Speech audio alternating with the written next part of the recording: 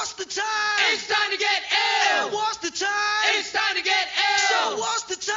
It's time to get ill. Now what's the time? It's time to get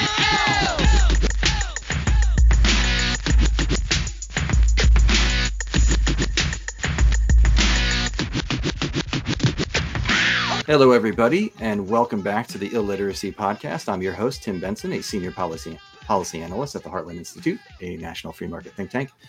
And this is episode 130-something of the podcast. Not sure exactly what episode number, but it's up there. So anyway, not a very new podcast anymore, but for those of you tuning in for the first time, basically what it is we do here on the podcast is I invite an author on to talk about a book of theirs that's been newly published or recently published, and something on a topic or a person or a thing or an idea, something like that we think you guys would have an interest in hearing about.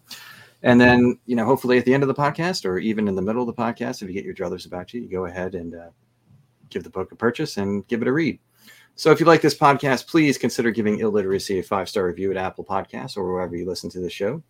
And also by sharing with your friends, as that's the best way to support programming like this. And my guest today is Mr. Fergus Bordewich. And Mr. Bordewich is the author of 8 previous nonfiction books, including Bound for Canaan, The Underground Railroad, and the War for the Soul of America, America's Great Debate, Henry Clay, Stephen A. Douglas, and the Compromise That Preserved the Union, and the First Congress, How James Madison, George Washington, and a Group of Extraordinary Men Invented the Government. And he is also a previous guest on this podcast way, way back in its early days. Probably, I think, within the first 5 episodes of the podcast, I think he was one of the first 5 guests. So he was on back then for his book, Congress at War, How Republican Reformers Fought the Civil War, Defied Lincoln, Ended Slavery, and Remade America. And he's back with us now to talk about his newest book, which was published back in October by Knopf. And that book is Klan War, Ulysses S. Grant and the Battle to Save Reconstruction. So, Mr. Bordewich, thank you so much for coming back on the podcast. I appreciate it. Yeah, hi, Tim. I'm very happy to be with you again. Great. Thank you. So, same question as before. What made you want to write this book? What was the genesis of it? I know your last 3 books have been about, or mostly about Congress. And although Grant is in the subtitle here for this book, this is another book where Congress features very prominently. Sure, Tim. I'll try to answer that concisely because several different things fed into this. In part, the people I write about in this book, or at least some of them, were people who figured in my last book, Congress at War. People like Thaddeus Stevens of Pennsylvania, radical Republican congressman, a titan of Congress in those days, and others. And working on Congress during the Civil War led me, of course, to be thinking about what these same individuals were doing after the war, how they coped with Reconstruction. And in that, the congressional Republican radicals figured prominently in my last book. They were also those members of Congress who were driving Reconstruction, what's called congressional or radical Reconstruction. That's part of it. I was already living with some of these people, and I wanted to stay with them because I don't think they've been adequately understood or appreciated. Second, I've wanted to write on Reconstruction for a very long time. I think for a couple of generations, several generations, it was regarded as, if not exactly dead space in American history, but just a story of failure, misguided policymaking, corruption, and so on. And that is an extremely superficial and, in large part, inaccurate way of looking at Reconstruction. It has desperately been calling for I'm avoiding the word revision here because the denigration of Reconstruction was itself a revision. Right. It was the first revision. That was the first revision. It lasted for 100 or so years in the heyday of Jim Crow and Lost Cause mythology. And the true history of Reconstruction was a victim of that mythology. Okay. The attempt to rebuild the South after the Civil War on a more equitable basis, a fairer basis that included the enfranchisement and public participation of former slaves on one hand, and two, rebuilding the Southern economy based on free labor rather than enslaved labor, was a massive, in large part, often idealistic project. Okay, it did not succeed as its architect hoped. On the other hand, it didn't fail either as much or in the way that its enemies said it did. So I wanted to write about that. I wanted to get into the forgotten or neglected or inadequately understood history. And finally, you will know if you read this book that I'm talking about the Ku Klux Klan. That's the first Klan, the original one of the 1860s and 70s, as the first organized terrorist movement in American history. There is no question that it was organized. There's no question that it was a terrorist organization. That's not an anachronistic term. It was used at the time. And people of the day knew exactly what they were talking about. And there was no form of terrorism that we know of from organizations active in faraway countries, Al-Qaeda or ISIS or Hamas, that the Ku Klux Klan did not perpetrate. The romanticization of the Klan and movies and lost cause ideology did a tremendous disservice not only to African Americans, who were its primary victims, Klan's victims, but also to the understanding of our history. And I felt it was important to show that our country, much as we may not want to believe it or think about it, was capable of producing an extremely and often barbaric terrorist movement. And in a sense, at the end of my book, I say something like the following, that the line between civilization and barbarism can be very, very thin. Razor thin. Razor thin. Doesn't take long. No, it doesn't. And we don't have some special dispensation as a people or a nation that protects us forever from terribly, terribly cruel and barbaric activity. I'm not trying to rub people's noses in it. That's not what I'm about. I'm an historian. I'm not writing polemics here, but I want people to understand history as it was, rather than as we would fantasize it might have been. Yeah, before you even, something I thought about quite a bit before I'd even read the book. I mean, obviously I've read a bit about Reconstruction, but I remember there's a gentleman who writes for the American Conservative. His name's Rod Dreher, and he's from rural Louisiana. And he had a blog post probably, I can't even remember, probably close to 10 years ago now, maybe 8 years ago, something like that, talking about there was I think when that report came out about all the lynchings in the post-Civil War era, I forget the name of the organization, but they put about 4,000 lynchings or something like that between like the 1860s and the 1950s or something like that. I can't remember. And there were, I think he looked in the report and there were like 5 or 6 documented lynchings that they knew of in areas around where he grew up. And he was like, look, it's likely that people I knew growing up, people that were pillars of the community, people who came to my parents' house and had dinner, or we went to their dinner, or we went to their house and had dinner and broke bread. These were people that were probably involved in one of these lynchings. And then he was just showing, there was one of the lynchings that took place, I forget the name of the gentleman, in Waco, Texas, in like 1915 or something like that, where it was a black man accused of murder, probably wrongfully accused. And I think he was found guilty in the trial. And as soon as they read the guilty verdict, the mob basically took him out and, tortured him and roasted him, hung him from a tree and roasted him. And of course, everybody was out taking pictures, and it was a big picnic thing. And people cut off pieces of his body as like a souvenir, and they were selling postcards. I mean, they sold postcards of the lynching afterwards and all this stuff. And he, right in his blog post, he's like, this is no different from what ISIS does. I mean, this is this is like just pure barbarism. And it's not just sadism and for its own sake.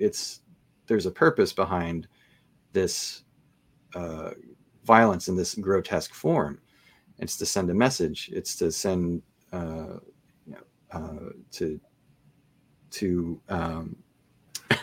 show people what you can expect in this location if you act a certain way or look a certain way or step out of line in any sort of way that they choose. And and just him sort of reckoning with that, and just how how human society we haven't really advanced that far in the last 100 years. I mean, this wasn't this wasn't the Middle Ages. This wasn't antiquity. This was some of these lynchings. I mean, you can go back into the historical work. Some of these public lynchings aren't even 100 years old. Where these things were a massive spectacle. And I was reading the book, and just you don't get too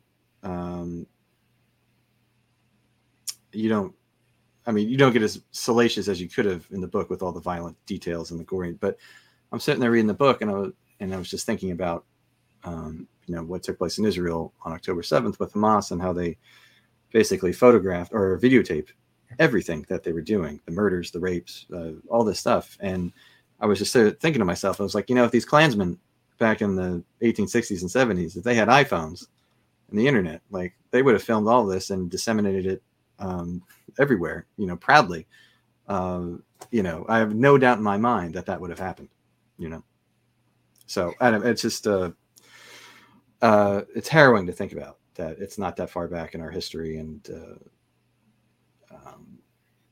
that this barbarism just sort of is so thinly below, the surface. And you think, well, we're beyond that. But the people that were participating in these things weren't, the members of the Klan back then, they weren't just all, low rent, Peckerwood, hillbilly trash. These were people that were the pillars of the community: doctors, lawyers, merchants, businessmen, journalists, clergymen, men who held public office, peace officers. It was the head, all of it seemed the quote unquote pillars of the community in many of these places in the South. These men were all Klansmen at the time. Now, they might not all have participated in a murder or whipping or a rape or something like that, but they certainly led it and, pushed it one way or the other and directed it. And in a criminal conspiracy, if you're part of the conspiracy, even if you didn't commit the rape or commit the murder, if you were just driving the getaway car or you incited it, you're still just as equally guilty as the man who, pulled the trigger or pulled the rope. Yeah, that's for sure. You put all that quite well and quite accurately. They were proud of what they were doing. What they were doing. Although it is important to take note of the fact that they wore disguises, and that disguised people in a mob or a crowd. A mob implies something disorganized. The Klan was organized and directed. But that men may do, wearing those disguises, men may do something that they might not do if their faces were known to even their neighbors and friends. Sure. And I don't want to overemphasize the kind of terrible, lurid qualities of some of the things that were done to people, but truly anything you can imagine, cruel human beings doing to others, were done by the Klan. And I should say also, to provide little context for people who are listening, that the Klan wasn't a small organization. There were hundreds of thousands of members, hundreds of thousands. The state of North Carolina, which is estimated to have had by itself maybe something in the range of 40,000. 40,000. These are not ironclad numbers, but I think it's a reasonable number. And it's very well documented that in some counties where the Klan was penetrated and broken and a lot of people were prosecuted, that the membership in given counties was 60, 70, 75% of the white male population, meaning pretty nearly everybody. Yeah. Pretty nearly everybody.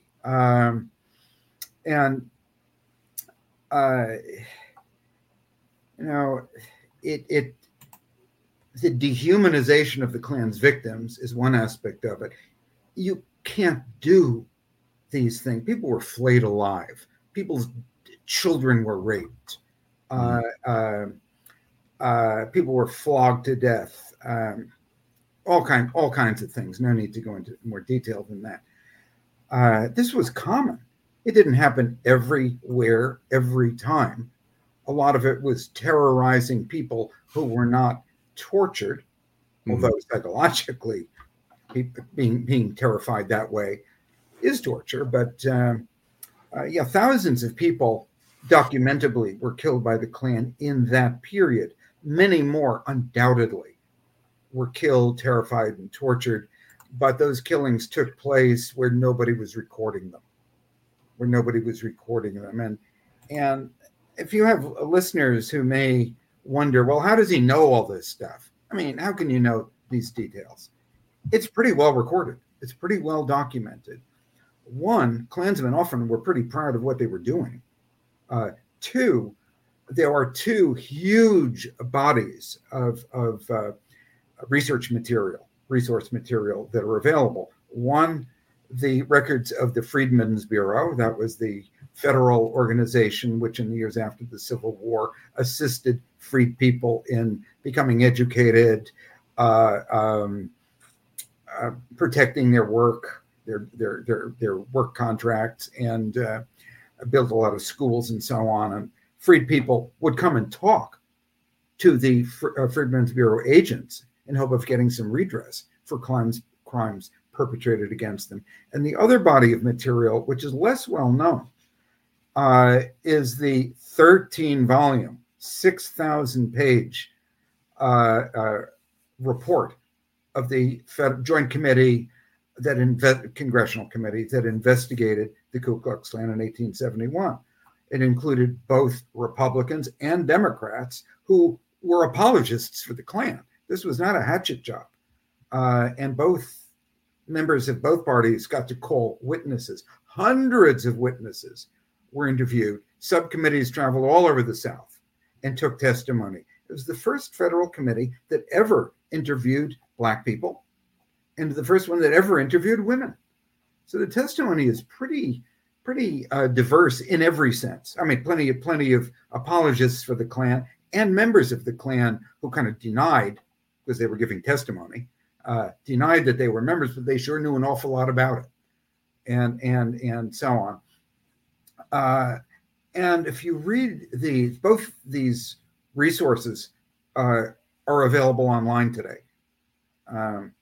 with a few clicks. You're getting testimony in real time. It was recorded soon after the events happened by people who often are taking their lives in their hands to even testify, to talk to federal investigators, federal members of Congress, and it's quite heartbreaking sometimes, the degree of faith and hope that people, ordinary people, and these are not only Black Americans, white Republicans were also targeted by the Klan. By far the greater number of victims were formerly enslaved people, but so were a lot of white Republicans who were also murdered as well. So it's more mixed than one might imagine. Yeah, you mentioned in the book that basically the Klan, or this first iteration of the Klan at this time it's essentially sort of the paramilitary wing of the Southern Democratic Party, sort of like like the IRA is the and Sinn Féin is sort of the IRA is the provisional paramilitary wing of Sinn Féin, or maybe Sinn Féin's the the political wing of the IRA. But I don't know what came first, the chicken or the egg there. But essentially that's what it was. It was the goal of the Klan was to, one,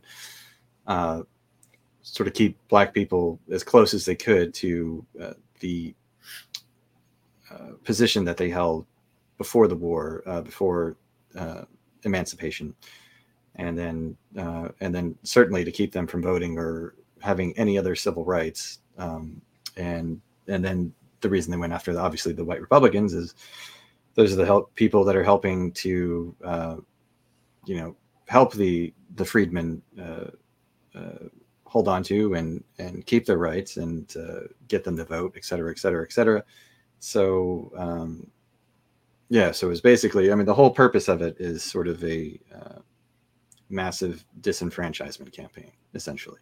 Yeah, I think it's worth mentioning here that when the Republican Party in the South was the forward-looking party of the time, and the Democrats in the South were essentially post-Confederates, or not so post-Confederates, and mostly all unreconstructed at this point. Yes, yeah. and the Southern Democratic Party was intensely racist.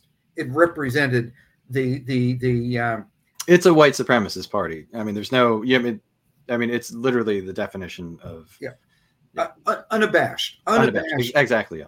We're not using an anachronistic term here. That's what they said they were. They were proud to represent that. They publicized that was what they represented, and so on.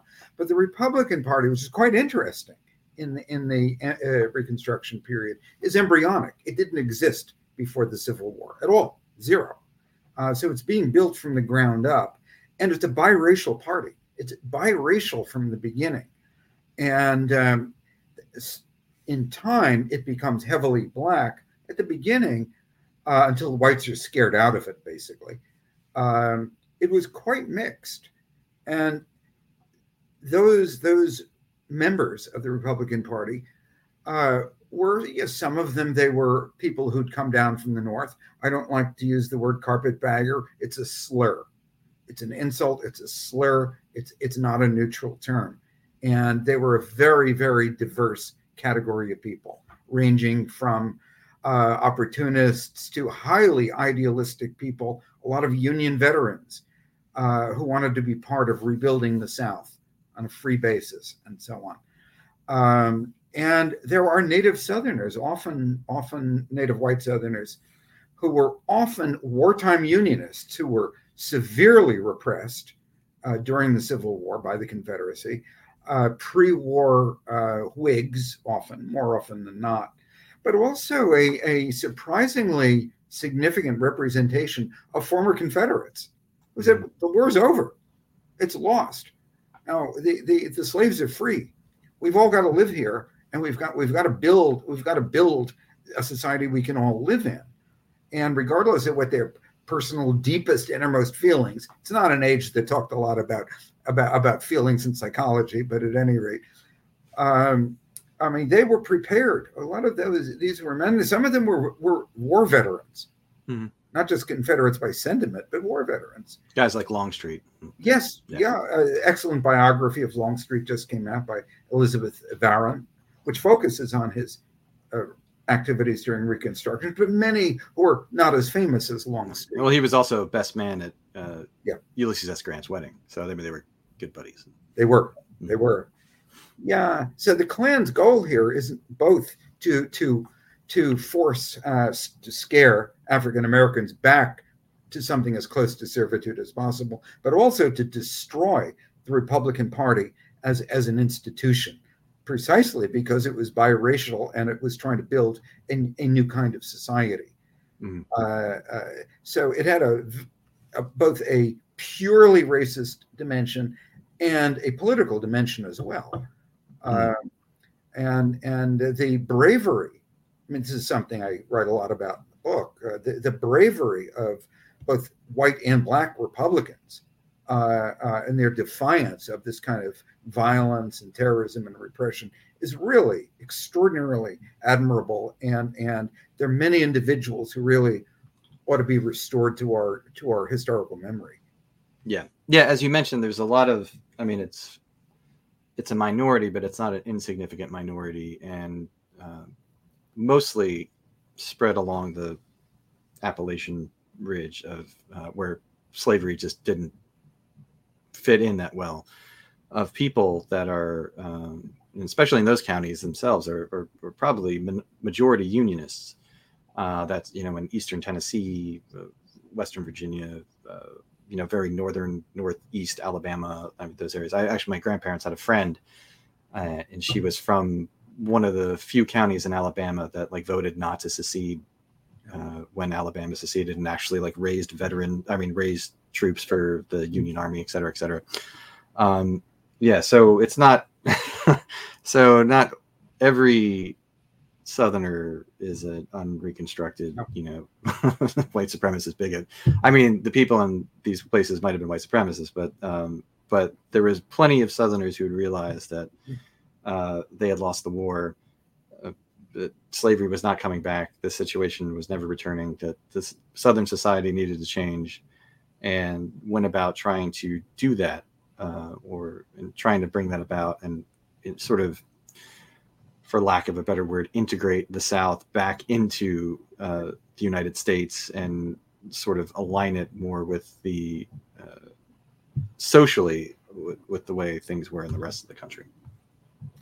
And I will add to what you said there, which is entirely accurate, that there was actually a surprising number of former Confederates or white native Southerners who were not from the Appalachians, but you find them everywhere. You find them everywhere. You're right. They're thicker on the ground in the mountains. Absolutely true. And in fact, when the Republican governor of North Carolina, Governor Holden, is raising a militia to combat the Klan activity in the wake of the horrible assassination of a white Republican state senator, he actually raises the troops from the mountain part of mountains of North Carolina and Tennessee, because unionism ran that deep up there. But there are others, even some former plantation owners who turn up, and they give very interesting testimony about why their thinking changed, and they often are reaching into religion, into people who knew in their guts that slavery was morally wrong, and searched themselves and came to believe that it was the necessary and moral and spiritually appropriate thing that it be ended, and then not necessarily to try to redeem their own history, but to build something. And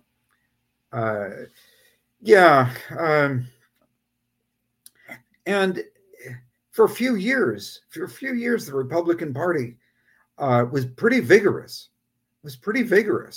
And as long as it was protected by the federal government, and before people were terrified into submission and silence by the Klan, it really did promise a healthier future for the South. This country could have been spared 100 years of Jim Crow and lost cause mythologizing. It could have been spared. Look, the evolution of the South would have been rocky no matter what. But history's rocky. History is always our history is always one of conflict, even though I think we often want to imagine that there was some golden age when everybody got along and had a beer together and I mean, those are moments, but it is not the great stream of American history, and we could go off in many directions, about parts of history that have been airbrushed into into a quieter and prettier story than they were at the time. Sure.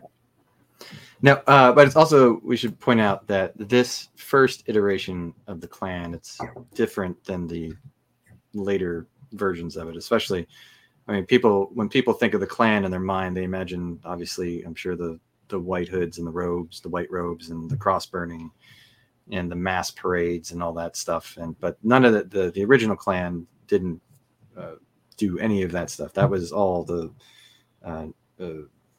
all that iconography comes from the second Klan and all that, post Birth of a Nation stuff. Like I liken it this way. I don't know if you're a hockey fan or not, but there's a NHL team called the Ottawa Senators, and they were an expansion team back in the early 90s, like 1992.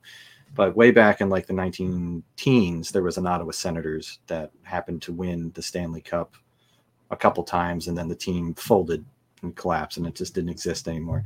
So when the new Ottawa Senators came about in the 90s, they raised like a couple Stanley Cup banners from like, 19 Stanley Cup champions, 1918 or something like that. And it's like, well, that doesn't really count because you're completely different. I mean, it's Ottawa Senators in name, but it's not the same franchise. There's no continuity between the two of them. It's sort of the same thing with the popular version of the Klan that pops up in the 20th century and the 19th century version. Yeah, you're entirely right. Thanks for pointing that out. Yeah, there were essentially 3 iterations of the Klan. My book is about the first iteration, the original Ku Klux Klan. How it was created, it's very well documented. We're not talking about deeply obscure history here. It's pretty well known. And that Klan rode roughshod over the South for a few years, primarily from about late 1867 to about 1872 or so. It lingered a little bit, but it was crushed by Ulysses Grant and federal prosecutors from 1872 to 1874. It ended. It had a beginning, a middle, and an end. As you pointed out, the second Klan came into being after 1915. It's probably the only terrorist movement in the world that was inspired by a movie, Birth of a Nation, as you said, which is a brilliant, awful movie. But I mean, it's one of the most important and influential. Yeah. Like, people who are film historians are like, it's the content is terrible, but Birth of a Nation is one of the most important and influential films in the history of filmmaking. Absolutely. I mean, everybody should see it, even though parts of it are very hard to watch because of their proud bigotry, But that second Klan had a very rapid rise in the 1920s, and the larger portion of its membership was actually outside the South, and its main targets were Catholics, immigrants, and Jews. Yeah, I was going to say the first Klan didn't really bother with Jews and Catholics and not at all that white Anglo-Saxon Protestant stuff that the later iterations of the Klan will seem to focus on more even than they do on the black stuff. But the second Klan imploded because it was totally corrupt. It was a money-making operation. It played on demagogically on people's fears and hatreds, but it was a profit-making operation. It was corrupt. The leaders had their hands in the till up to their shoulders, and it collapsed at the end of the 1920s. The Klan was revived or reinvented yet again after World War II, pretty much directly in reaction to the civil rights movement. But it was very fragmented. That third Klan was very fragmented. It was very nasty, but it was fragmented, and it was brought down by the FBI essentially by the 1970s. So just, as I said a few minutes ago, my book is strictly about the first Klan, the post-Civil War Klan. Maybe we should talk a little bit about the birth of the Klan, because it didn't, I don't know, at least the intention at first when the Klan was formed, it wasn't a violent organization at all. It was just sort of like a goofy fraternal social club for ex-Confederate officers, and they just basically, dressed up in goofy costumes and went out and did like street pranks and and that sort of stuff. And then, but very quickly it made like a sharp turn into violent terror. How did the Klan form? How did that change come about? Well, yeah, as you said, it was formed as kind of a wacky young men's fraternity. And the name doesn't mean anything. It's just a goofy sounding name, like that movie True Lies. There's part where they're briefing on some terrorist, and his nickname is like the Sand Spider, and he's like, "Why do they call him the Sand Spider?" And he's like, "Well, it's probably because it sounds scary," and that's basically what they. Why is it called the Klan? It's like because it sounds cryptic and that's precisely right. That's precisely right. I won't add to that, except that there were other. It was an era when fraternities began to become popular, fraternal organizations, and there's a small book by one of the Klan's early members, and he talks about that, and he says exactly what you said as well. It just sounded kind of spooky. Yeah, it sounded cool, so we went with And he said there was another one founded somewhere that they named Guastiucas. Doesn't mean anything either. Anyway, but about 6 months after that, the Klan, the original group founded the Klan in the very small city or large town of Pulaski, Tennessee, about 80 miles south of Nashville. About 6 months later, a group of fairly high-ranking former Confederate officers met in Nashville, and they saw the potential in this seemingly harmless fraternity. Among its many pranks was scaring Black people. They weren't torturing anybody, but they did enjoy terrifying and distressing Black people, harassing Black people. And the group that met in Nashville saw that as the potential for the movement, which it became very rapidly. And the Klan, the Pulaski Klan, was copied in surrounding counties of Tennessee, and then more and more rapidly outside Tennessee, northern Alabama, quite early, west, across the mountains into North Carolina, northern Georgia, and then it metastasized at breakneck speed through 1868 and 69. Because one, they're contrary to the notion that's kind of still embedded in the minds of a lot of people that the South was under military occupation, under the mailed fist of the federal government, which is just nonsense. By 1868, there was a grand total of 12,000 federal troops posted across the 11 former Confederate states, and a very large minority of those troops were in Texas, facing the Indian frontier. And where there were federal troops, they tended to be just in state capitals and big railway junctions. And they were also, with very few exceptions, infantry. And if you really think hard, you realize it's pretty difficult for infantry to catch men on horseback, which is how the Klan operated. One reason they were able to metastasize so quickly. And agents from the Tennessee groups spread around the South.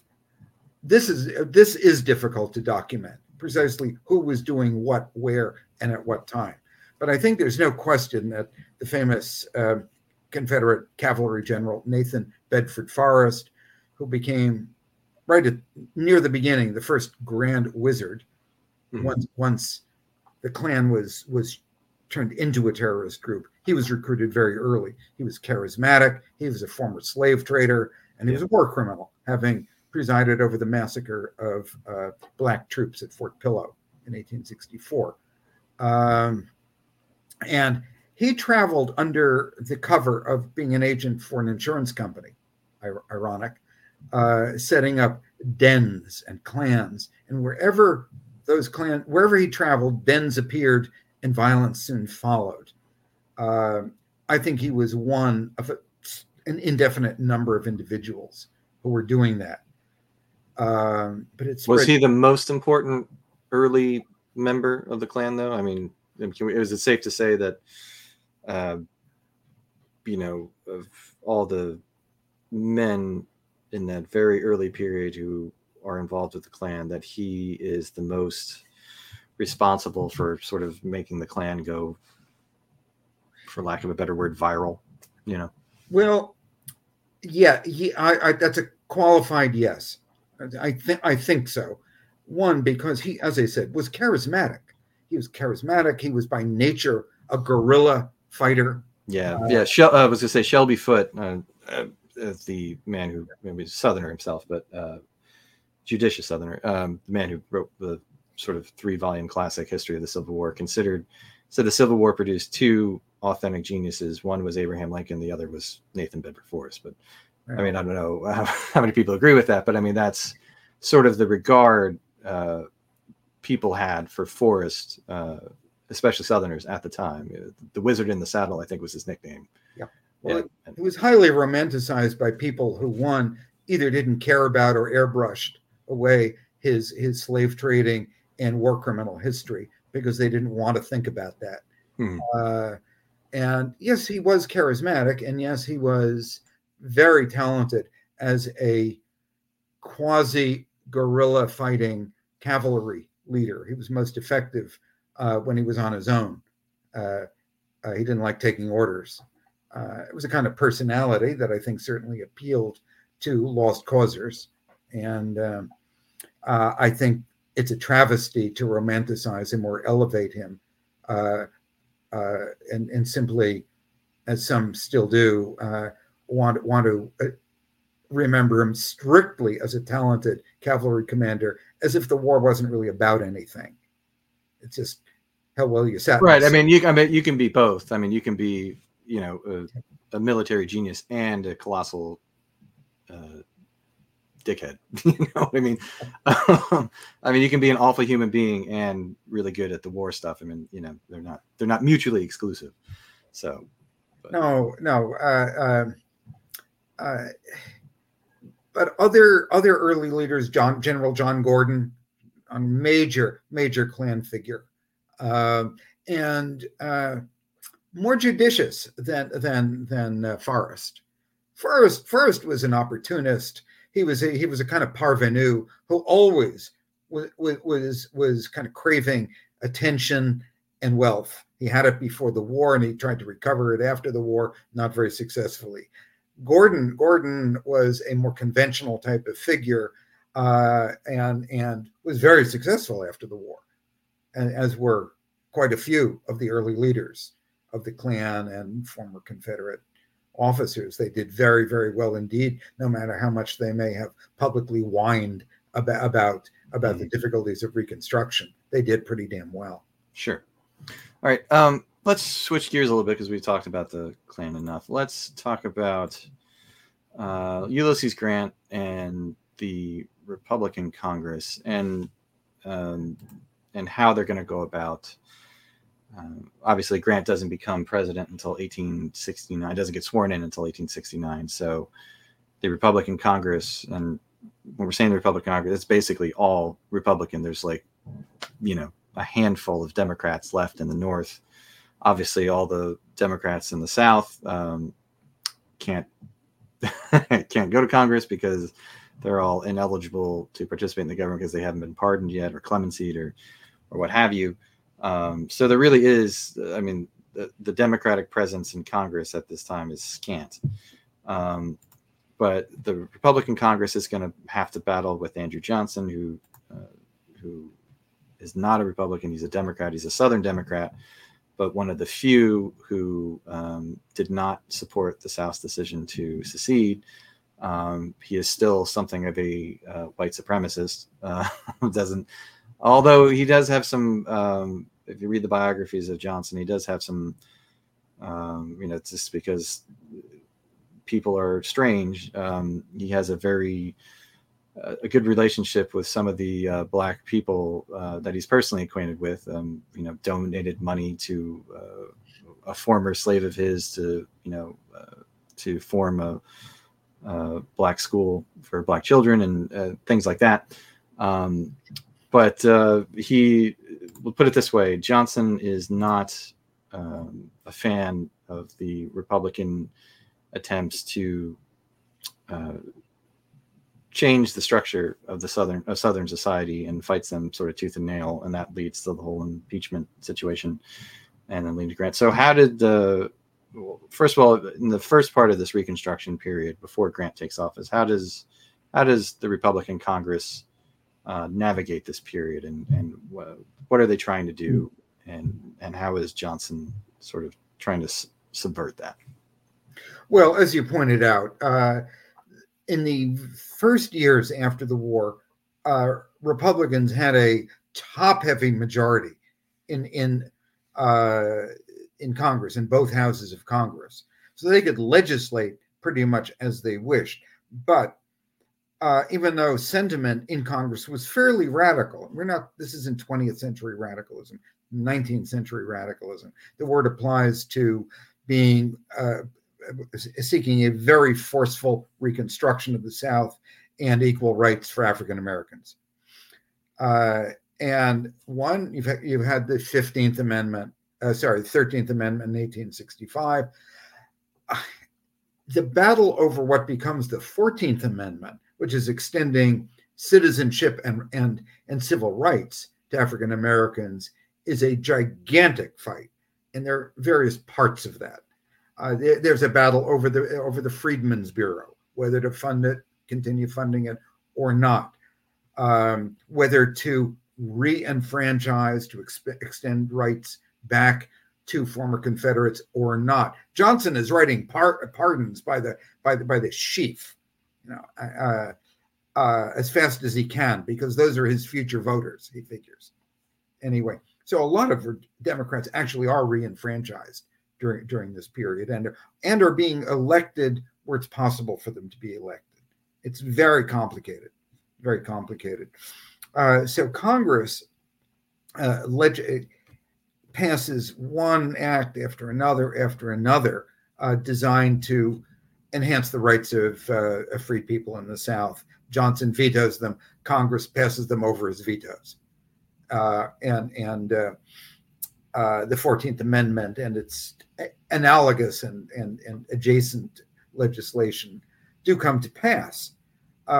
Johnson, however, will not exert any executive power whatsoever against the Ku Klux Klan or against former Confederates returning to office. Grant is commander of the armies during this period. Grant was not a natural politician at all, although he was a very smart man, a lot more than he was given credit for by the elite in his own party. As a matter Stupid like a fox, right? Yeah, I mean, he was, he was a shy man. He was introspective.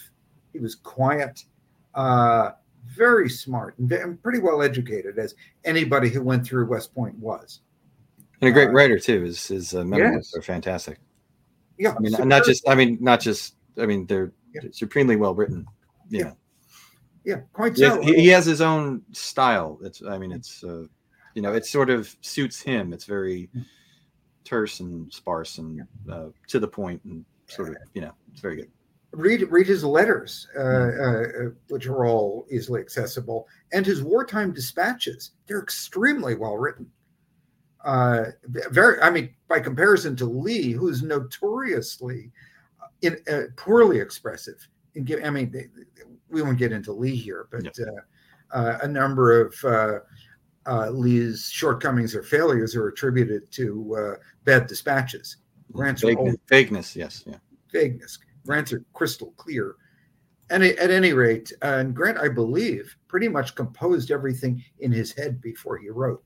That's an extraordinary talent. I'm a writer. I know that's an extraordinary talent. So at any rate, during the course of those early years of Reconstruction, Grant goes from being essentially politically neutral. Of course, he's a Republican by this point, but it's, I would say, not a terribly political Republican, to being profoundly moved, one, by the experience of freed people who are struggling for dignity, for education, and to be able to exercise the rights that they've been promised.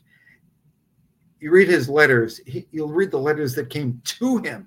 It's packed with letters from freed people talking about their experiences. So he really knew what was going on in the South. He's personally moved by it. He has a fairly, all things considered, for a white person in the mid-19th century, he has a pretty good relationship with Black people. He does. He's capable of great empathy. He treats Black people with dignity. He has Black people come to the White House on an even plane with white visitors. Very challenging at the time. I go into that a little bit in one part of the book.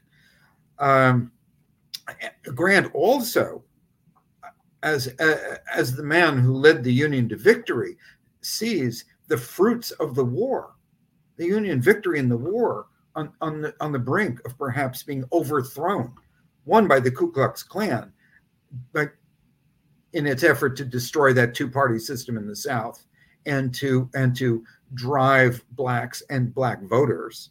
Bear in mind that blacks were enfranchised in states before the 15th Amendment. So you had a lot of Black voters from about 1868 on. Very significant. So Grant also is acting to preserve the Union victory in the war when he begins to move both to strengthen Black rights with his very strong support for the 15th Amendment. He personally goes up to Capitol Hill and says, I want this, I need this. And he becomes willing. He essentially becomes a radical. It's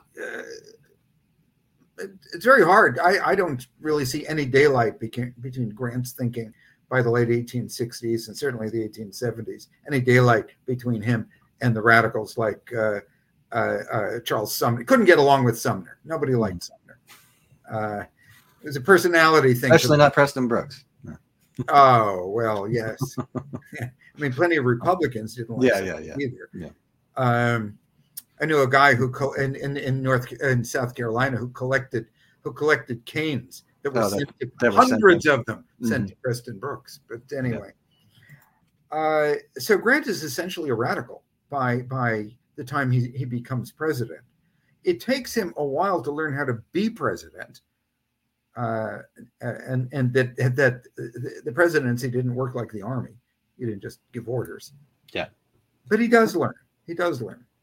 Now, did he have, when he started out, when he, takes the oath and becomes president, did he have a sort of a comprehensive plan in his mind for how they're going to go about pacifying the South and taking on the Klan and ensuring that the South doesn't win in the peace what it lost on the battlefield? I mean, or is this something that's all Grant's sort of going to do ad hoc sort of thing? Is that? Yeah, he did not have such a plan. That's a really good question. I'm not often asked that.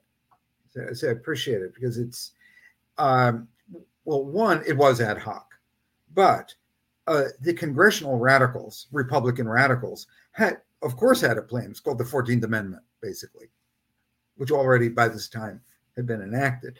And the 15th Amendment, the plan was in place. And it involved protecting the embryonic Republican Party in the South, the two-party system in the South. And it did include, for most Republicans, conciliation and re-enfranchising former Confederates. I mean, most of them had, in fact, been brought back into the tent by the time Grant became president. It was only a comparatively small proportion who were not yet reenfranchised.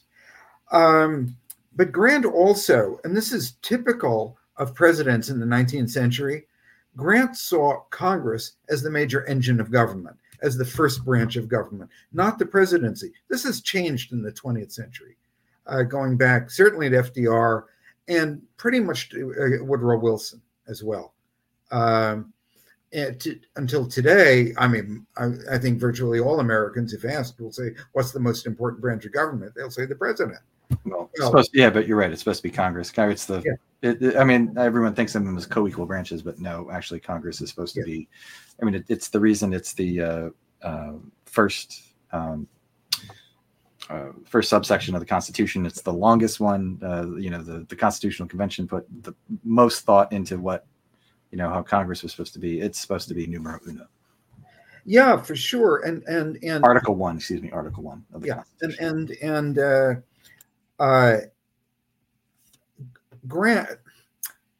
Grant thought like a Whig. I mean, he was not a pre-war politician, but he thought like a Whig, and Whigs in particular felt strongly that Congress was the lead branch of government. So Grant saw it, and he said this, I believe in his first inaugural, unless I'm mistaken, that he would follow the will of Congress.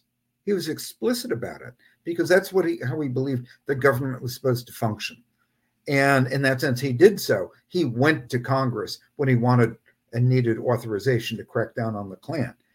Radicals in Congress were quite ready to give it to him, but it was still a battle within Congress to enact enforcement acts, which explicitly, this was all done entirely legally. Grant was not a Caesar.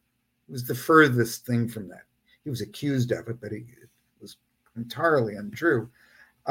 These enforcement acts gave him the specific authority to move against the Klan and to suspend habeas corpus, crucially, in areas where the Klan was exceptionally active. Areas in insurrection. That's the word of art that was used in the legislation. So Grant in this has made clear he wants this authorization, but Congress, the radicals in Congress, are also ready to give it to him, and with the support of so-called moderate Republicans as well, who realize that the situation in the South has gotten way out of control. The Klan has done so much damage already, and in truth, the South never really recovers, even though the Klan is defeated. But like you said, once they give Grant the tools with the enforcement acts and to go in and start busting up the Klan, I mean, it doesn't take very long. I mean, basically, once they center their efforts in upcountry South Carolina, and basically once they busted up there, it doesn't take long for the rest of the Klan in the rest of the South to sort of disintegrate and just, go their own way. And so once they get the enforcement mechanisms in place, that they can actually, charge and convict these Klansmen of these crimes, the courage of the Klansmen sort of dries up really, really quickly. Well, such courage as there was, because bear in mind, and I would imagine many people wouldn't really be thinking about this. You might imagine, or somebody might be imagining, as you saw in Birth of a Nation, for example, that the Klan was fighting federal troops. They didn't fight federal troops. They were terrorists who fought civilians, who were disguised, rode into hamlets or to isolated farmhouses, dragged people out of their houses, flogged them in the road, lynched them, raped their women folk, and so on. Their victims were nearly always unarmed. They attacked unarmed people. It was a coward's war on the part of the Klan against unarmed civilians. When they were faced with federal troops, really in upcountry South Carolina, and not only in other states as well, but South Carolina was the test case for Grant's war against the Klan. The troops Grant sent in were the 7th Cavalry. One, they had horses, which meant they were mobile, and mobile troops were very effective against the Klan. And yeah, these are a lot of the same soldiers, some of them who would die at the Battle of Little Bighorn in 1876. 70 cavalry, yeah. Yeah. But faced with the cavalry, with Union veterans for the most part, the Klan completely caved. They wouldn't fight the army. Mm. Now, it's good to talk about this. How much of this racial violence during this period can we link? I mean, how much of it was Klan directed or Klan was the Klan perpetrating itself? I mean, were there like we sort of, we see these guys nowadays, these sort of like lone wolf terrorists that'll, watch some ISIS videos or something like that, and then go out and commit some sort of attack or kill somebody or whatever, and they'll say like I commit this or I commit this act in the name of Al Qaeda or ISIS, et cetera, but they're not really part of that organization, obviously, but even though they're inspired by it. So how much of this violence during this period is being committed, do we know, by Klansmen, acting as Klansmen officially, sort of semi-officially as, the Klan? Good question. Were there so-called lone wolf acts of terrorism and killing? Yes, there were. But we have to bear in mind, tragically, that in much of the South, African Americans had very little recourse to the law, unless they had immediate protection, let's say by Republican sheriffs and deputies, and there were, or by federal troops. They were defenseless, essentially, and there are many instances that we know about of African Americans who were shot by their employers because they asked for a fair wage, or just any wage, or because a couple of white fellows were liquored up and they decided to kill somebody. And it's extremely rare for anyone to be punished in these instances. Okay, the vast majority of acts of terror against freed people are committed by the Klan. As I said early on, the Klan had an enormous membership, hundreds of thousands of people scattered across the former Confederate states, hundreds of thousands. And if 70-80% of the white men in a given county are members of the Klan, that's pretty much everybody. And the Klan was organized. Now, not every den, it wasn't hierarchical. It was highly decentralized. The Tennessee group kind of lost control pretty quickly, but the Klan replicated itself according to their principles. It had a specific constitution, very detailed actually. It was written in Tennessee, and that constitution, it's called a prescript, wound up everywhere. And so there, within an individual den or an individual county, there was a structure of discipline. Okay, and bear in mind that it's generally the leading men of the county or the town who are leading the Klan, and so you're not dealing with anarchy. You're dealing with organized insurrection, systematized insurrection. Mm-hmm. In my book, I'm talking about what's documentable.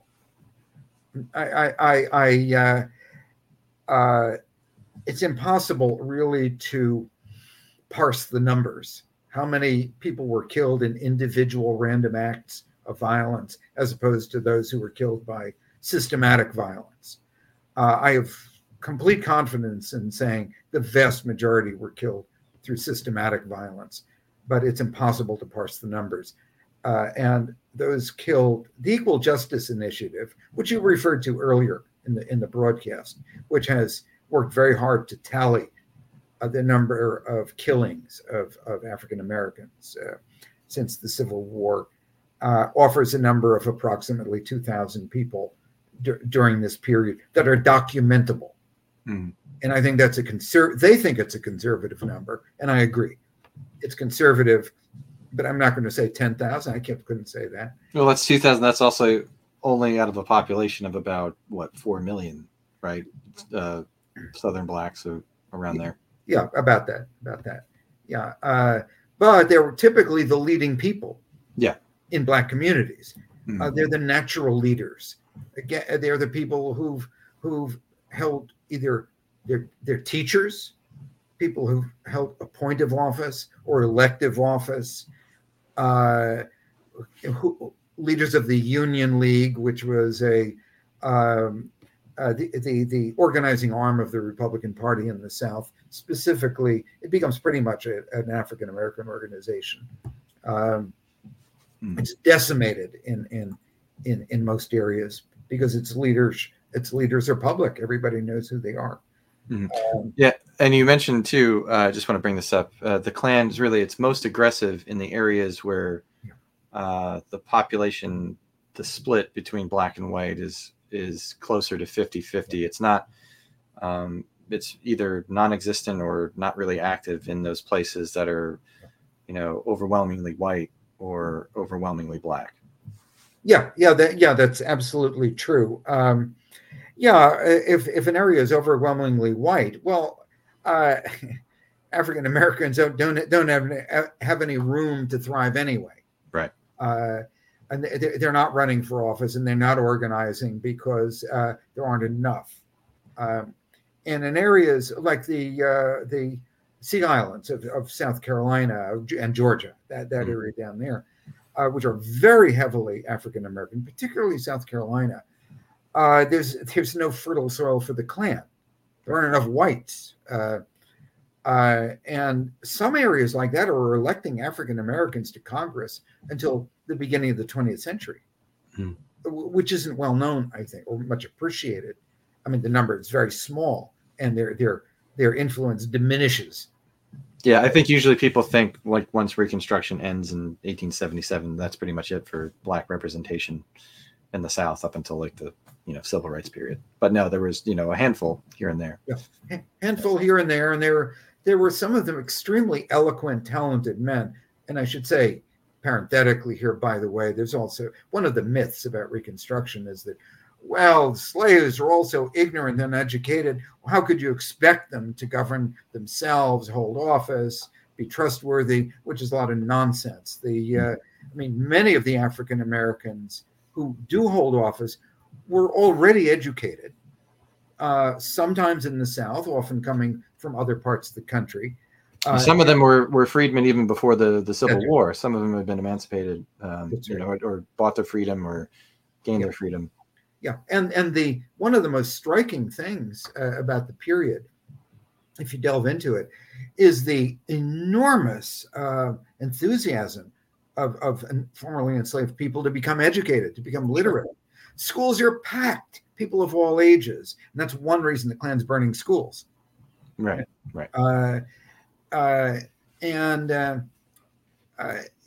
Many enslaved people, one way or another, helter skelter, did learn to read and write. I mean, it's not a small number. So the talent pool is actually pretty large, and some individuals, Robert Elliott of South Carolina comes to mind. I write about him.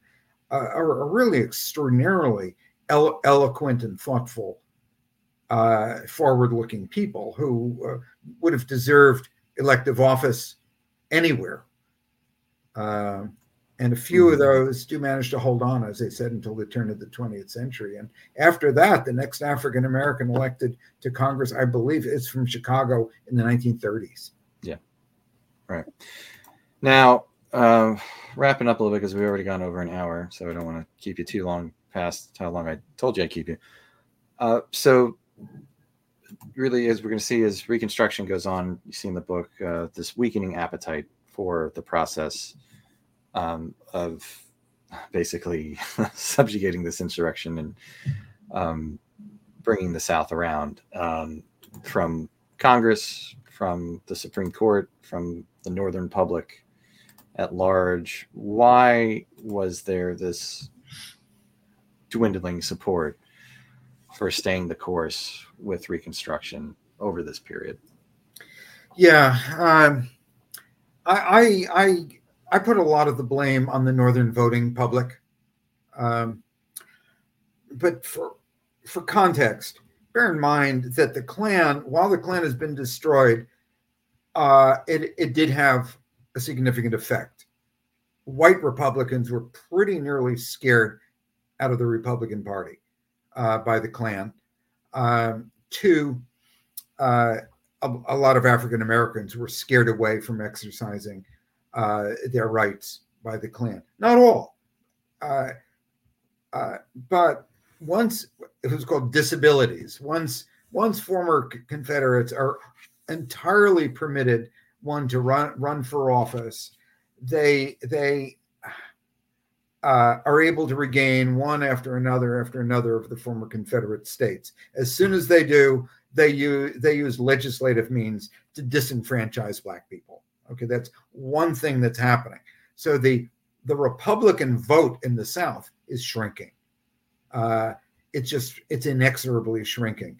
At the same time, the Northern public is essentially sick of not just, they soldiered through 4 years of war, 450,000 Union dead, probably something like that. People want to be done. They want to be done with the South. They're tired of the South. They're tired of the South's problems. And they're also tired of African Americans and their problems. And we see this again and again in history. There's a reaction after a war, every war. And indeed, I mean, we've seen it quite recently in the response to what's happening in the Ukraine from a couple of years ago, of an enormous outpouring of interest and support for Ukraine. Today, a radically diminished amount of support. And how many people are really wake up in the morning thinking about Ukraine? That's not a great analogy, but it's the current one. Now, there's also a split in the Republican Party between the diminishing number of radicals. They're dying off. Many of them were older men. They're dying off. And those who call themselves liberal Republicans, it's not today's liberals or today's liberal Republicans, different category of people. And they are relatively the conservative Republicans. Confusing, but there it is. Are turning away from Reconstruction as a matter of policy and embracing conciliation with the South. So politically, this is what I read a lot about this in the book, the what's going on Capitol Hill. So white Southerners have recaptured, they say redeemed, control of Southern states. Northern voting republic, the Northern voting public is losing interest in voting for radicals and supporting civil rights. In 1874, which is really the pivotal year in ending Reconstruction, the Democrats regained control of the House of Representatives for the first time since the 1850s. And House of Representatives, as you know, originates money bills. The House will not fund anything to do with Reconstruction, including maintaining the military in the South or hiring enough prosecutors to prosecute Klansmen.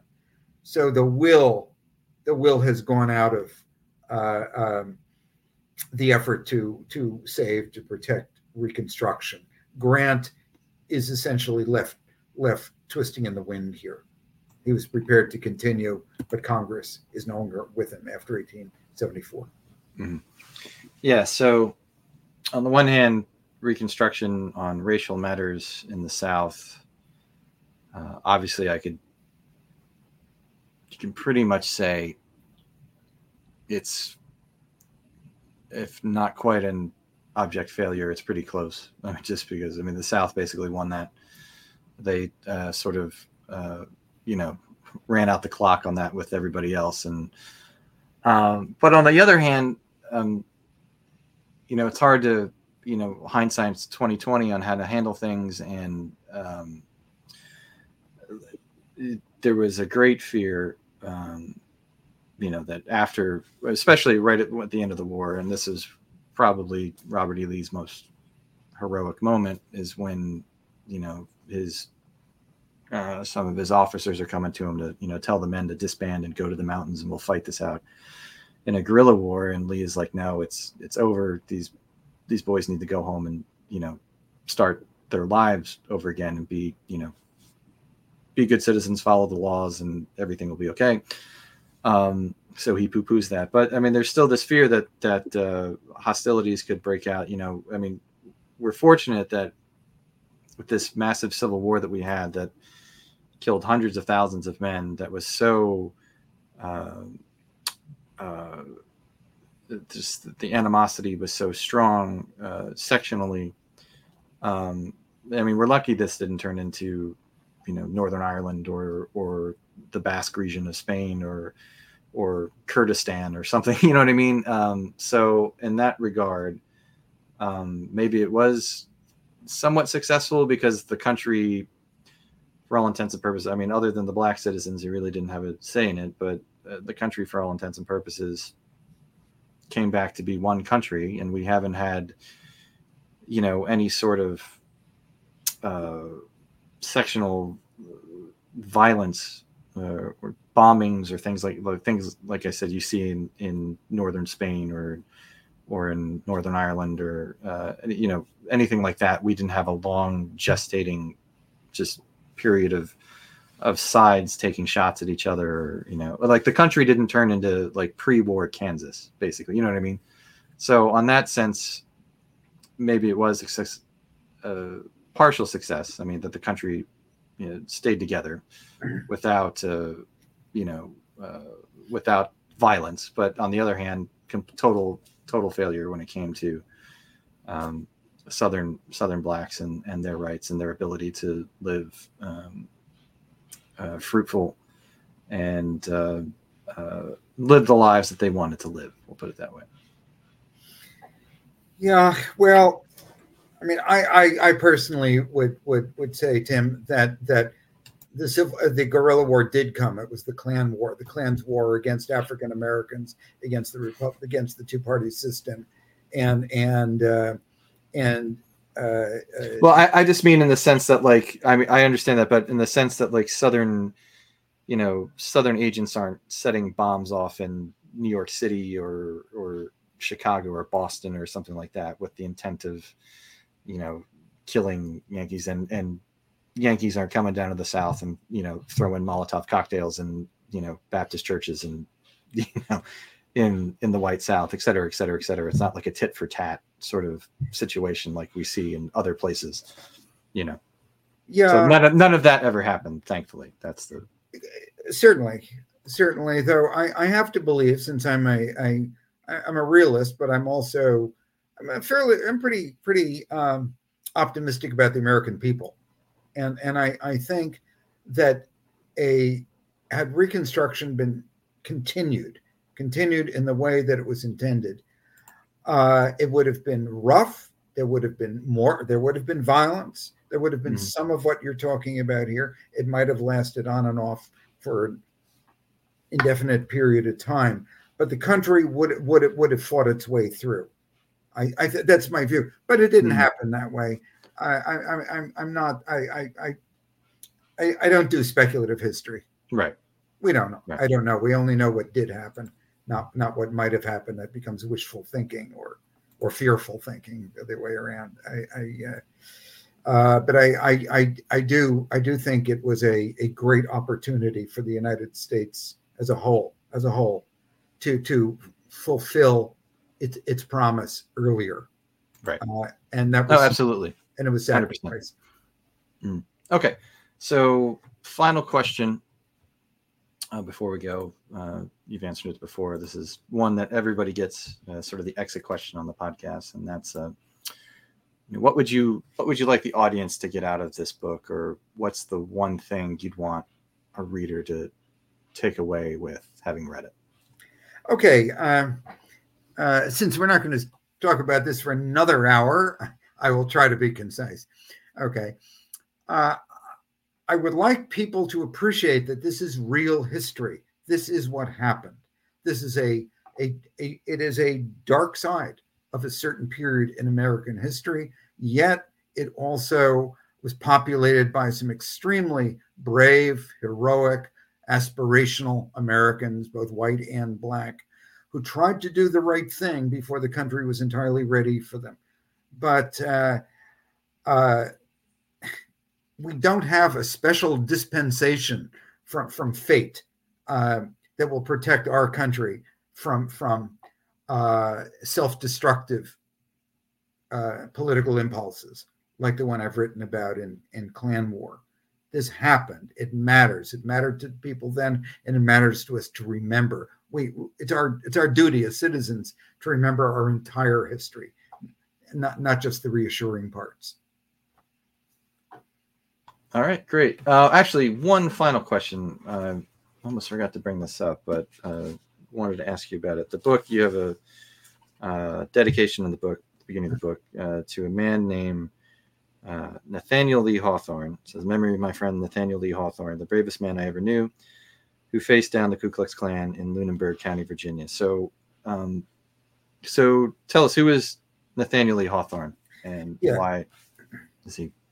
Well, Nathaniel Lee Hawthorne was a World War II veteran. He was severely disabled in World War II. He was stitched back together. I knew him in the 1960s. I was assisting him actually in doing voter registration in Lunenburg County, which is, and I'm merely quoting people who lived there and saying, Lunenburg is Virginia's Alabama. It's a nice county. I'm not meaning to say anything unkind about people there today, but it was a rough corner of territory. The Ku Klux Klan was very active in that county. They were coming up mainly from North Carolina, recruiting people. Southern Virginia, right? Oh yes, southeast, right? Yeah, near the North Carolina line, about the middle of the state, actually. Yeah. It has no major towns. It has no interstate highway going through it. It's a small, poorish place. It was a tobacco-growing county once upon a time. But the Klan was very active. They were holding rallies on the steps of the county courthouse. They were burning crosses. They were terrifying people. And Nathaniel Lee Hawthorne, he was a quiet man, but an extremely forceful guy who he was shot at, he was chased, he was harassed by the authorities. He worked for the NAACP. He was not a radical except on behalf of the citizen rights that we all Americans expect to enjoy. And he publicly walked into a Klan rally on the steps of the courthouse, and he sat down and he just put himself there. His being there was a statement. I was with him. I saw this happen. It's not a story. It's something I witnessed. And there's a lot more to that story. But that moment was the bravest thing I've personally ever seen. Mm-hmm. He did it more than once. He just did it once with me. And he was often in my mind when I was writing this book. All right. Great. Okay. So before we go, anything else you want to plug? You got your website or any other appearances or anything like that you want to talk about? Well, I would just like to mention my website for those who may be curious about my other books. There's a lot of material on the website, reading material, articles, and so on. And that is simply fergusbordewich.com, FergusBordewych.com. Even if you misspell my name, it usually comes up. It's an easy name to misspell. And I do book events from time to time. I'm speaking at the National Archives this week and New York Historical Society next week. But I had a very, very, very productive book tour in the Deep South, and all kinds of people came to listen, and we had great conversations. And a lot of people who just want to know what history was. Sure. Yeah. That's great. Thank you. All right. Okay. Well, again, the book is Klan War, Ulysses S. Grant and the Battle to Save Reconstruction. Fantastic book. To say I have I have a whole shelf of Mr. Bordewich's books. You guys can't see it. I'm pointing over here. It's outside of the camera range, but it's right over here. Yeah, highly recommend this book. It's fantastic history of the period. In some places, not a easy read, just because of the sort of the nature of the topic and what the Klan was getting up to in that period. But things you need to read and need to know. And but it's a really well done portrait of Grant himself, and then Congress and some of the players in Congress like Ben Butler and Thaddeus Stevens and other guys we didn't get to talk about in the book that come up pretty heavily in Grant's administration, like Amos Ackerman, the Attorney General, and some of the soldiers who are part of the sort of the occupation troops going after the Klan, like Major Merrill and things like that. But so highly recommend it. Make sure you go out and get it. You'll enjoy it, and I enjoyed it. And so thank you, Mr. Bordewich, for coming back on the show to talk about the book with me. And thank you very much for taking the time to write the sucker, and and do all the research and everything so that we can enjoy the fruits of your labor. So thank you very much. Well, thank you, Tim. It's been a real pleasure. Oh, no problem. And again, if you like this podcast, please consider leaving us a 5-star review and sharing with your friends. And if you have any questions or comments or any recommendations for books you'd like to see discussed on the podcast, you can reach out to me at tbenson@heartland.org. That's tbenson@heartland.org. And for more information about the Heartland Institute, you can just go to heartland.org. And we do have our Twitter account for the podcast. You can check us out there if you're into that sort of stuff. Our Twitter handle is it's not Twitter anymore. It's X. I'll call it Twitter for the rest of my life. And no matter whatever they change the name of it to, it'll always be Twitter. So you can reach out to us at X/Twitter. Our handle is @illbooks, @ILL books. So check that out. If you have any questions, comments, feel free to give us a follow, send us a DM, any of that stuff. And that's pretty much it. So thanks for listening, everyone. We'll see you guys next time. Take care. Love you, Robbie. Love you, Mom. Bye-bye.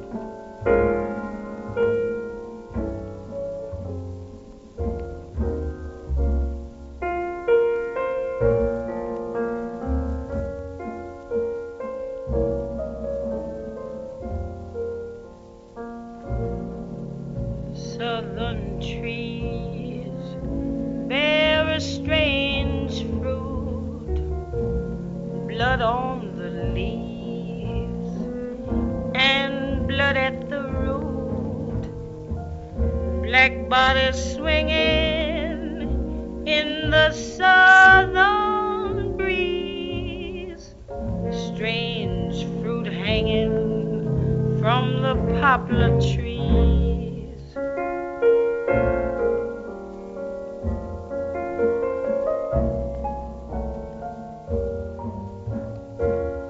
Pastoral scene of the gallant South, the bulging eyes and the twisted mouth, scent of magnolia,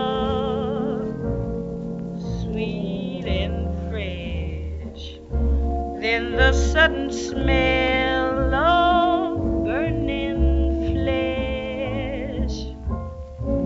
Here is a fruit for the crows to pluck, for the rain to gather, for the wind to suck, for the sun to rot, for the tree to drop.